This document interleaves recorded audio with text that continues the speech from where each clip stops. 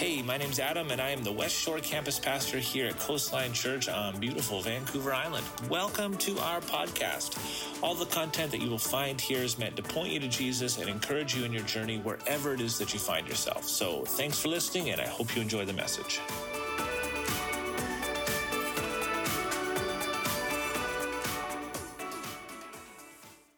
What you call a good old-fashioned awkward transition there, and it just keeps getting better from here. Tell you that much. Thank you for setting the bar nice and high for me there, Emily. That is great. Glad to have you with us this morning. That was awesome. I don't know what happened there, and so glad to have you with us. It's been a great season. We're on our very last Sunday of our Acts series. We've been walking through the book of Acts together. We are just about done. This is not week 28, but we're going to be doing Acts 28 this morning, which I am looking forward to very much. I do want to make a little announcement. At the end of July, we did a survey, and it was actually a pretty fun opportunity to do a survey. We had over 140 responses, which is really great considering the room of our size here. And next, on September 10th, I'm going to go over some of those responses with you because some of them are really exciting. I'll tell you one of them because it's really great. One of them was 100% of the people who did the survey, 100% said that they feel comfortable inviting a friend to church, which is a really, really exciting thing. And so either you are a liar or you really like it here. This is really great, and you don't mind inviting people, which is really, really exciting. And so we'll go through some of those answers on September 10th. One of the things that we did see through the survey, and we have been giving some little teasers saying that we are hoping to move to 2 services in September. I wanted to say officially from the stage right here, that we're going to wait a little bit longer. Part of my rationale on that, there's this part of me that wants to change the world right this second and do everything I can to reach the West Shore as fast as we can, as hard as we can, as big as we can. But there's this other side of me that understands we're in a marathon, not a sprint. And it takes a lot of manpower, a lot of team to be able to pull off doing 2 services. For example, when we come up, we know this. We don't own this building. So every Sunday morning we get here. Part of our team's pulling in here at before 7 a.m. 6:30. We start getting everything together, get our trailer picked up to start setting up. If we go to 2 services, that means we need 2 muscle teams because we need a team that's going to help us set up and we need a team that's going to help us tear down. We need to think through how we do production, lights, media, like all those types of things. They make for very long Sundays. Children's ministry, if you have kids, we love our kids workers. Goodness gracious, thank you, Lord, for kids workers. But here's the thing, if you're volunteering on a Sunday in kids ministry, you don't actually get to come to the service, right? And so we need to think through how we do that. We can't just stick somebody in there for 2 services and say, I hope you're still a Christian when you're done. That's not winning, right? Our goal is longevity, and as a pastor, I know it sounds. Part of me is like I hate that. I'm not retreating. I'm being strategic, and the reality is we need to think sustainably, and we need to do things. We need to work at the pace that we're at, and so this does create opportunity. Because one thing you'll see in the surveys is that 50% of the people who call GT by Shore home, 50% of the people are involved with serving on team, and 50% haven't had that opportunity yet. And so until we can bump that number up of people who can come in and help do kids or help do setup or help do coffee and all these types of parking, all these types of things, I don't feel that it's wise to go to 2 services because I don't want to burn anybody out. We're in this for the long haul. And so we are going to monitor our numbers. We're going to monitor how we're doing. I encourage you, okay, jump in. Now it's the fall. It's a great time to jump in. God's doing some cool things. But we want to walk at a sustainable pace because we're in this for the long haul. And we did 2 services when we were meeting at the business center. And I saw how excited everybody was to go to 1 service because you're like, I'm dying here. And so we don't want to do that. And so that's the plan. And that's where we're at. And so on September 10th, come back for one service, 10 a.m. We're going to pack this place out, and then we're all going to say, man, we need 2 services. This is going to be really great, and it's going to be super awesome. Acts chapter 28. And so last week we talked about Acts 27, and if you're with us, we know Acts 27, that's the story of the storm, Paul in the storm. That's the story of Paul's shipwreck. The ship goes down, everybody's in the water, they're all swimming for dear life, all 276 of them. Last week we talked about how do you survive a storm? Or maybe a better way to say it is, how do you be a Christian when the storm's happening? And so if you've been through a storm or if you're walking through a storm and you weren't here last week, listen online. You can find us online and hear that message. It's helpful. This week, as we conclude our series, I want to take it one step further. It's not so much how do you be a Christian in the storm, but how do you be a Christian after the shipwreck? How do you be a Christian? What does Christianity look like in the aftermath of walking through a shipwreck type experience, a storm type experience, some sort of crisis type experience, some sort of life-altering moment, traumatic type experience? And what does it look like in that moment to live out your faith? What does it look like to be a Christian in that season? And so this is where our text picks up. Everybody swam to shore. The boat is in rubble and pieces floating all over the bay, and people are getting up onto the sand there, onto the shoreline, and we have our verse starting off in chapter 28, verse 1 says this.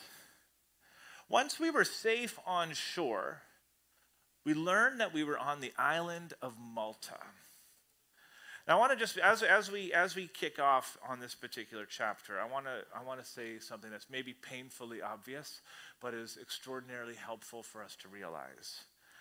After a shipwreck, you might find yourself in an unknown and unfamiliar space. Okay? So here they're on the ship, and they've been on this ship for weeks. And even though the ship was an awful experience, because it was storm, and you're floating through a storm, crashing through a storm, wet through the storm, the perk, or should I say perk? I can say perk. The advantage of living through a storm on a ship is at least you can understand the routine of what's going on. The variables may not be all that helpful. The variables may not be all that desirable. In fact, the variables may be extremely awful. But the reality is, at least you know what to expect. At least you know where your bed is. At least you know where your meal's coming from or not coming from. You have an idea. Even though there is a sense of unknown, there is a sense of familiarity as well. The storm is awful, but at least there's some semblance of familiarity and routine.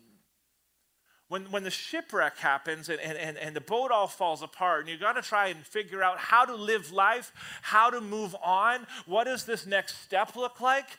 Well, that part sounds really great because yes, the storm's over. But at the same time, it's like, no, because I don't know how to do life anymore. I'm not familiar with this island of Malta. I'm not familiar with this new particular season. I'm not saying I enjoyed the season that I was in, but what I am saying is that this new season is different. And it's just a different kind of hard. And I want to bring this up because I don't want you to be discouraged if you're walking through a storm.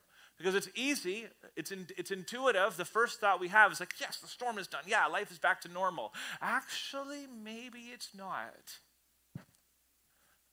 Actually, now it might actually feel very difficult. After the shipwreck, now you got to rebuild. Some of you may have immigrated here to Canada, and the idea was, I can't wait to come to Canada. It's going to be awesome. But then you get here, and your family's not here, and life is different, and the culture is different, and just getting groceries is hard. The language barriers, that's why ESL is so important to us.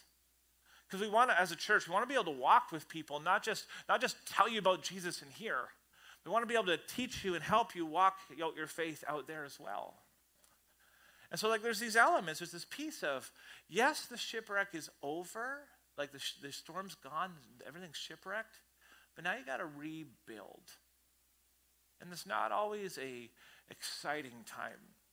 And so you may feel some tension, a level of tension, because I feel like I should be more excited than I am right now, but it's still hard. And I just want you to know that God sees that. It continues. The people of the island were very kind. I love that.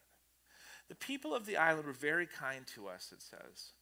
It was cold and rainy, so they built a fire on shore to welcome us. Number 2, after a shipwreck, don't be so proud that you're unwilling to receive help from others.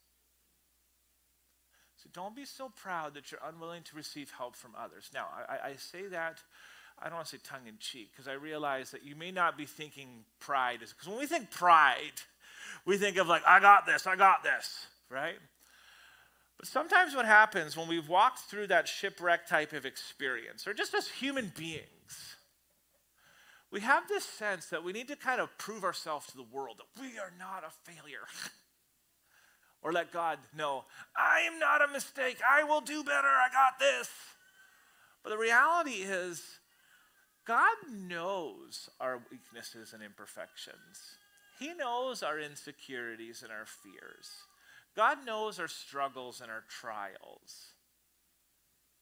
And sometimes the way that God helps people isn't just through the miraculous, in terms of miracles happening, but it's also through the kindness of others. I want to read an interesting verse for you. It's found in Proverbs chapter 3. Proverbs 3, verse 27 and 28. I don't think I put 28 on the screen, but verse 27 says this. And this is the mandate. Like, this is the call for us as Christians. This is what it says. Do not withhold good from those who deserve it, when it's in your power to help them. If you can help your neighbor now, don't say, come back tomorrow and then I'll help you. So it speaks to this sense of urgency. This speaks to this sense of expectation that, hey, as Christians, we have a responsibility to help people. Okay, and I think we could all understand that. Like, that's not earth science. Like, gosh, Adam, I knew that. I came here. I understand that. I got that. Your baby is so cute. Like, I'm here just trying to preach the word, but I'm like, I just want some baby snuggles. Baby snuggles, so sweet. You guys are the best. And you're all matching. This is really amazing. Wow. We should have another baby. No. Once you hit 4, it's a different story. I just let you guys into my world. Very, very professional here. Very professional. Where were we? Oh, my word. Got baby fever now. When it comes to Christians, we know that as Christians, it's our responsibility to help people. We get that. But here's the irony. And here is a very just an uncomfortable truth. You can't help someone who doesn't want to be helped. And some of you, you've come through the shipwreck, and you're on the beach. You're surrounded in a room of people who love you and care for you, even though they're strangers. Isn't that crazy? But you don't want help. One, because you don't want to be a burden to somebody else. But the Bible literally says to carry each other's burdens, right? So you're not actually getting bonus points with God. You're not getting bonus points from other people. The only person who's suffering is you. And I was just so touched that as this 276 people end up swimming their way onto the shore, that the people rally together and say, we need to help them. And it is entirely possible that you could be one of those people who are like, no, I got this. I don't want any help. I got this. But you're wet, you're cold, you're hungry. Everybody around you can see it. But you don't want any help. And then we go home and we're like, that shore church. They don't even help people. It's like, oh, is it an us thing or is it a you thing? I'm just being real. Because I've been there. And that's why I feel like I can speak like this. Where I get to shore, like, no, I got it. I don't want to be a burden to anybody. I don't need your help. I got this. But I'm robbing somebody else from their blessing. I'm stopping somebody else from being able to do what it is that God's asked them to do. And I'm not actually moving myself forward. I'm actually digging myself further down. And so just be careful with that. We'll continue. Man, that baby was so cute. Verse 3. As Paul gathered an armful of sticks and was laying them on the fire. I love that. So he wasn't just expecting everybody to help him. He was also doing some work too, right? Because we can get into there. We can get into victim mode, right? I just went through a shipwreck. Ugh. You want me to help you? Like, I'm the victim here. You should help me. But Paul's like, okay, I'll jump in. I'm going to pitch in. So he starts picking up some sticks, laying them on the fire. But then a poisonous snake comes, driven out by the heat, and it bit him on the hand. And after a shipwreck, number 3, you need to be prepared that bad things can and still will happen. Because what happens sometimes is we become these victims. And we assume that, like, I've just been through so much. I can't take it anymore, Lord. And we get this idea that, like, this is it. Okay, I've been through that. It can't possibly get any worse. This guy's been through a shipwreck. He's just trying to help everybody else. And he gets bit in the hand by a snake. Talk about being kicked while you're down. And that's not evidence that God is angry with him. And that's not evidence that God is mad at him. That's not evidence that God doesn't care about humanity. Our brain goes there. Oh, it goes there fast. God, do you even care? Do you even notice me? I got nothing. I just pulled up on this. I got nothing, Lord. And I'm going to get bit by a snake on the hand? I give up. Bad things still happen. And in a weird way, I say that to encourage you. Because if you're coming out of that shipwreck, that's not evidence that, hey, the shipwreck's just going to continue to plague you for the rest of your life. Everything sucks for now and forever. But sometimes it happens. So don't get rattled. Because it goes from bad to worse. Look at this. Look what happens next. The people of the island saw it hanging from his hand. They said to each other, a murderer, no doubt. Though he escaped the sea, justice will not permit him to live. Ha! Knew it. I knew it. And after a shipwreck experience, you need to protect your heart from the opinions of others. Because some people are morons. Just, if you're taking notes, write that down. There are people in the church who are morons. And God still loves them. Good one. But the reality is, people unintentionally will say things that hurt you. I feel for these people. Like, you got to think about this. Here's a ship, right? The ship breaks down because of the storm. Everybody comes to shore. Well, we know the story. We learned it last week. This ship is full of prisoners. So it does make sense that people are watching this as this guy gets bit by a snake and they're like, whoa, I knew it. See, this is cause and effect. That's karma, ladies and gentlemen. Look at what happened there.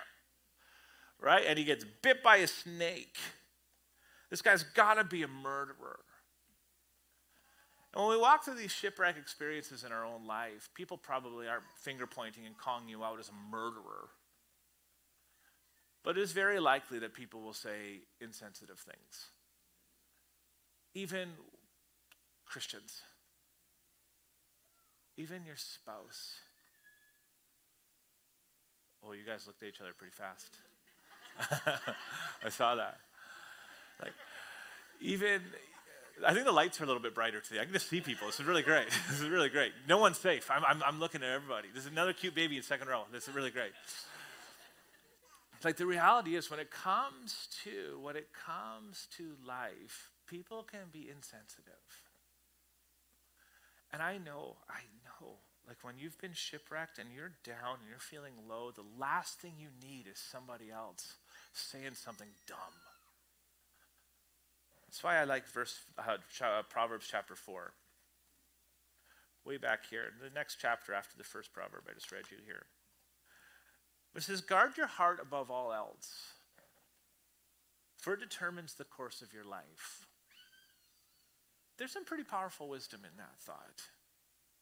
In other words, it's speaking to this idea that we need to be careful which voices we allow to influence us.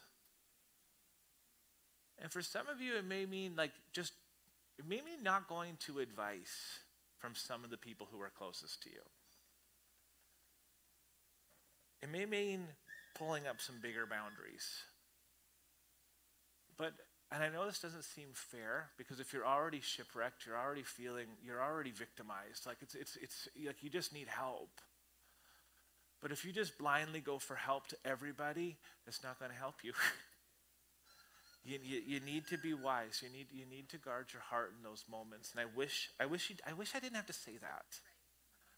Like I really wish the church or your family or your people that are closest to you would be the best support ever. But sometimes the people who are closest to you, they just don't see the biggest picture, the full picture. And so just you got to guard here. You got to guard it. Where are we? That was a good one. Verse 5. Paul shook off the snake into the fire, and he was unharmed. That's pretty cool. I think we can learn a lot from the great theologian Taylor Swift. Shake it off. Shake it off.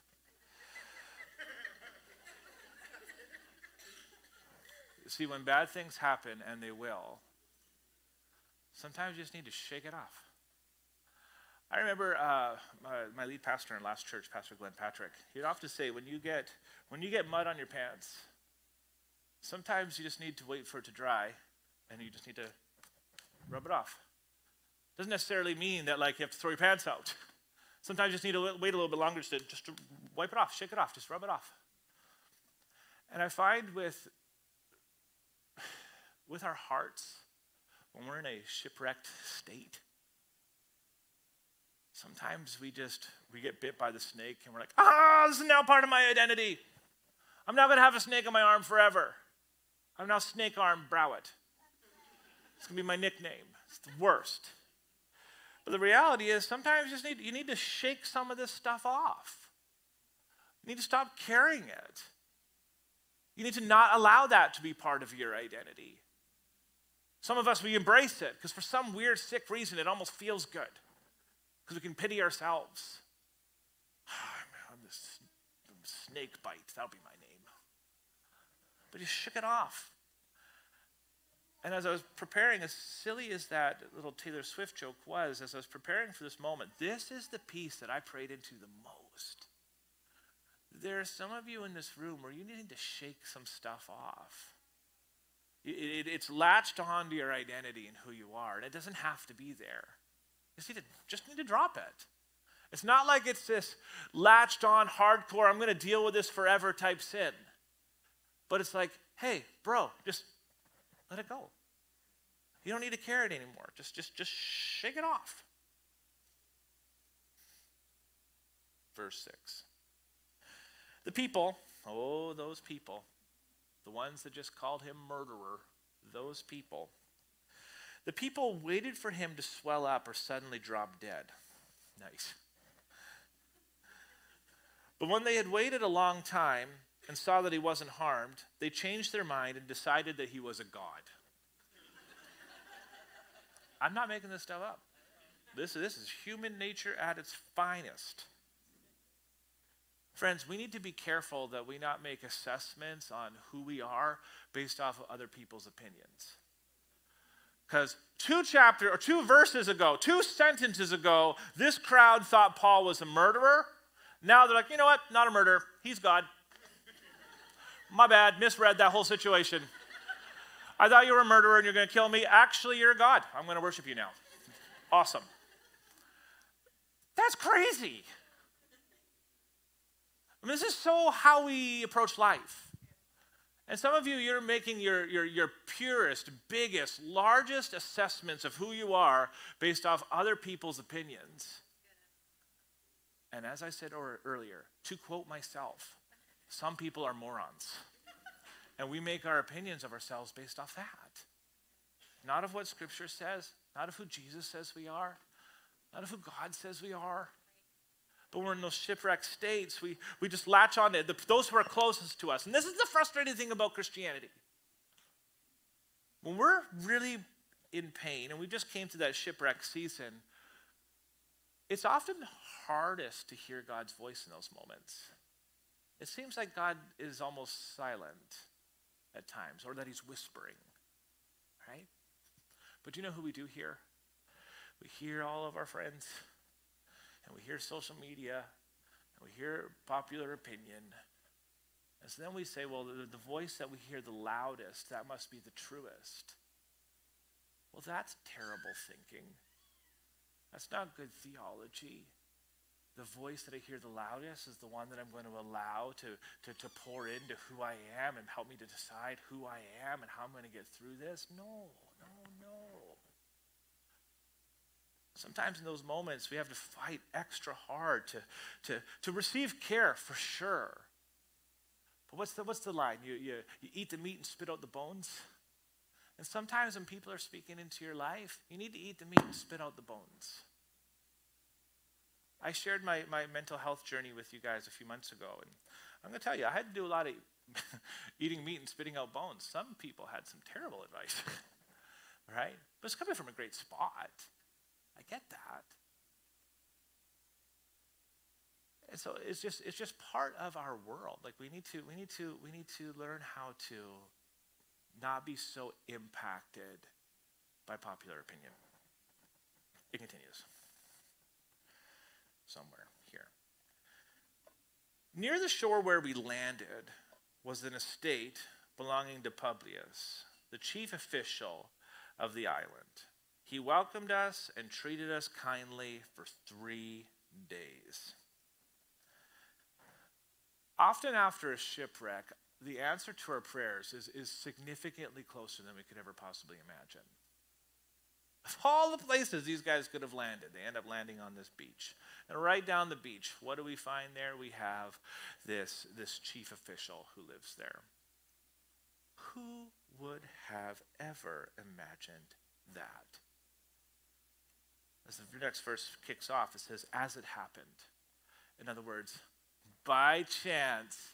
In other words, by some crazy coincidence, some super fluke, you have no idea what are the odds of this. As it happened, Publius' father was ill with fever and dysentery. I have no idea how to say that. Paul went in and prayed for him, and laying his hands on him, he healed him. After shipwreck, you're still a Christian. And after shipwreck, you still have a call on your life to love and to serve people. And it's important that we remember that. You see, Paul had every reason to be like, you know what? I'm a prisoner. I'm in jail for being a Christian. My boat just sank. Everybody that I know, I'm alone. I got no things. I've none of my stuff. Every plan I thought I had is just like, it's in shambles. I got bit by a snake. Today is awful. This is the worst. And it's so easy. Like he could have had 1,000,001 reasons just to sit on that beach and just wait for somebody else to get them off that island. But just as it happened, they land on this beach, and this chief official lives right there. And this chief official's dad is sick. Paul didn't have to go in there and talk to his dad. Paul didn't have to go in there and pray for his dad. Paul didn't have to go in there and try and help somebody else. Like he was the one who needed helping. So why would he go in there and do that? Because Paul understands something about Christianity. That even when Jesus was on the cross, he still from the cross looked out and said, Father, forgive them, for they know not what they are doing. Even from the cross, he led the other guy in the cross beside him to himself. He helped the guy beside him find life and hope and purpose after death. Even at a cross, when Jesus had every single reason on earth to spend a little self-care me time, because his situation was pretty bad, he was still loving people, serving people, caring for people. There's something to be said there. I find that when we're hurting and we're still Christian, our testimony speaks the loudest. Because people are able to see the real us. And this chief officer's there, and Paul walks in. He's talking to him, and he's like, oh, your dad's sick. You know what? This is going to sound crazy, but Jesus changed my life. And everything about who I am has changed. And Jesus has forgiven me and changed me, restored me, and I've seen the power of God impact people in a tangible way. And I know this sounds ironic because I just showed up via Shipwreck. But I can tell you this much. I believe that God can heal your father. And his father gets healed. But not just his dad. Verse 9. Then all the other sick people on the island came and were healed. After a shipwreck, I need you to be aware. After a shipwreck, be aware, because God may have you where he has you, not for you, but actually for the benefit of others. This is a fascinating story. Because you see, it's entirely possible that what you call a shipwreck, other peoples are calling, well, this guy's an answer to prayer. Every single person on the island got healed. Paul's ship wasn't making a stop on the island of Malta. Shipwreck happens, storm happens, crisis happens, bad stuff happens. They find their way onto the beach. On the beach, Paul's like, I got to try and help. As he's trying to help, he gets bit by a snake. As he's getting bit by a snake, he goes from murderer to a god in their eyes. You can't write this stuff. This stuff doesn't even make sense. Then he meets the chief officer of the island. He goes and starts talking to him. He finds out his dad's sick. He's like, well, clearly God can heal, so let's pray. He prays, dad gets healed. Whole island, all the sick people get healed. What does this tell us?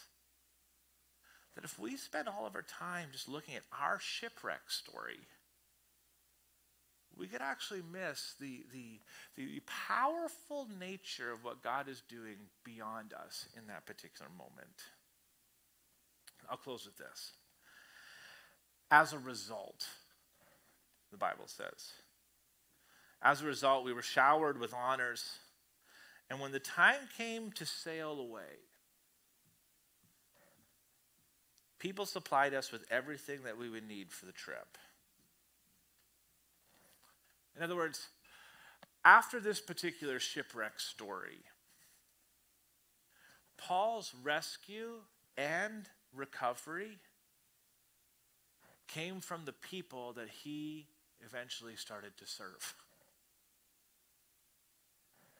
Friends, what if your shipwreck story wasn't actually a story of failure? But what if your shipwreck story was actually a story of something so much better? What if it was a story about rescue and recovery? What if it was a story of second chances? What if God has you where you are so that the people who are around you can see how you process this particular situation? What if God has you where you are, not just so that you can receive help from others, but also so that you can help them? See, I find it so interesting when it comes to scars. And scars, in the very same way, it's a great metaphor for these shipwreck seasons. So you can have a scar on your arm, or one on my finger. You can have a scar on your finger, and in a lot of ways, this is a sign of failure and me not checking to see if there was broken glass in the sink. And it could be all of that. But this scar also represents healing, survival, recovery, my ability to move on, life after that moment. And your shipwreck season right now may be so much bigger than what you're feeling in this moment. Would you bow your heads with me? I'd love to pray for you. In fact, I'll invite the whole worship team to come up at this moment. And can I throw you a curveball? Can we end with that last song instead? Thank you. And I want to pray. Friends, I don't know your story, and I don't know where you came from. I don't know if you're in the middle of a shipwreck or if you're like, wow, this is absolutely useless. Thank you for nothing. But I do know that God knows everything about you. He knows your heart. He knows your pains. He knows what you're going through. He knows what September is going to look like. He knows it's just around the corner. And I got to believe in my heart of hearts that God brought you here today for a reason. So if you're on the I need help from Jesus side of the coin, friend, Jesus is here. He wants to be with you. He wants to walk with you, encourage you. And if you're on the, I think there's people in my life who are shipwrecked side of the coin. And God's calling you to lend a hand, to step out, to take a risk this fall. This message for you too. Let me pray. Jesus, we thank you that you're real, and we thank you that you're here. We thank you for your presence, and we thank you for your goodness, even when it feels like you're not. God, I pray for each person in this room. God, that you would help us to see ourselves the way you see us. God, that you would help us to see our situation through your lens. God, where there is discouragement, I pray that you would turn it around. And Father, that we would find hope and joy again. Holy Spirit, I pray that you would be closer in this season than we ever possibly could have imagined. God, that you would help us to walk in strength, walk in power. Help us to walk in unity with each other. Help us to love like you love, Jesus. We thank you for this moment. We thank you for what you're doing. In your name we pray. Everybody said, amen. Why don't you stand to your feet and we'll close this song together.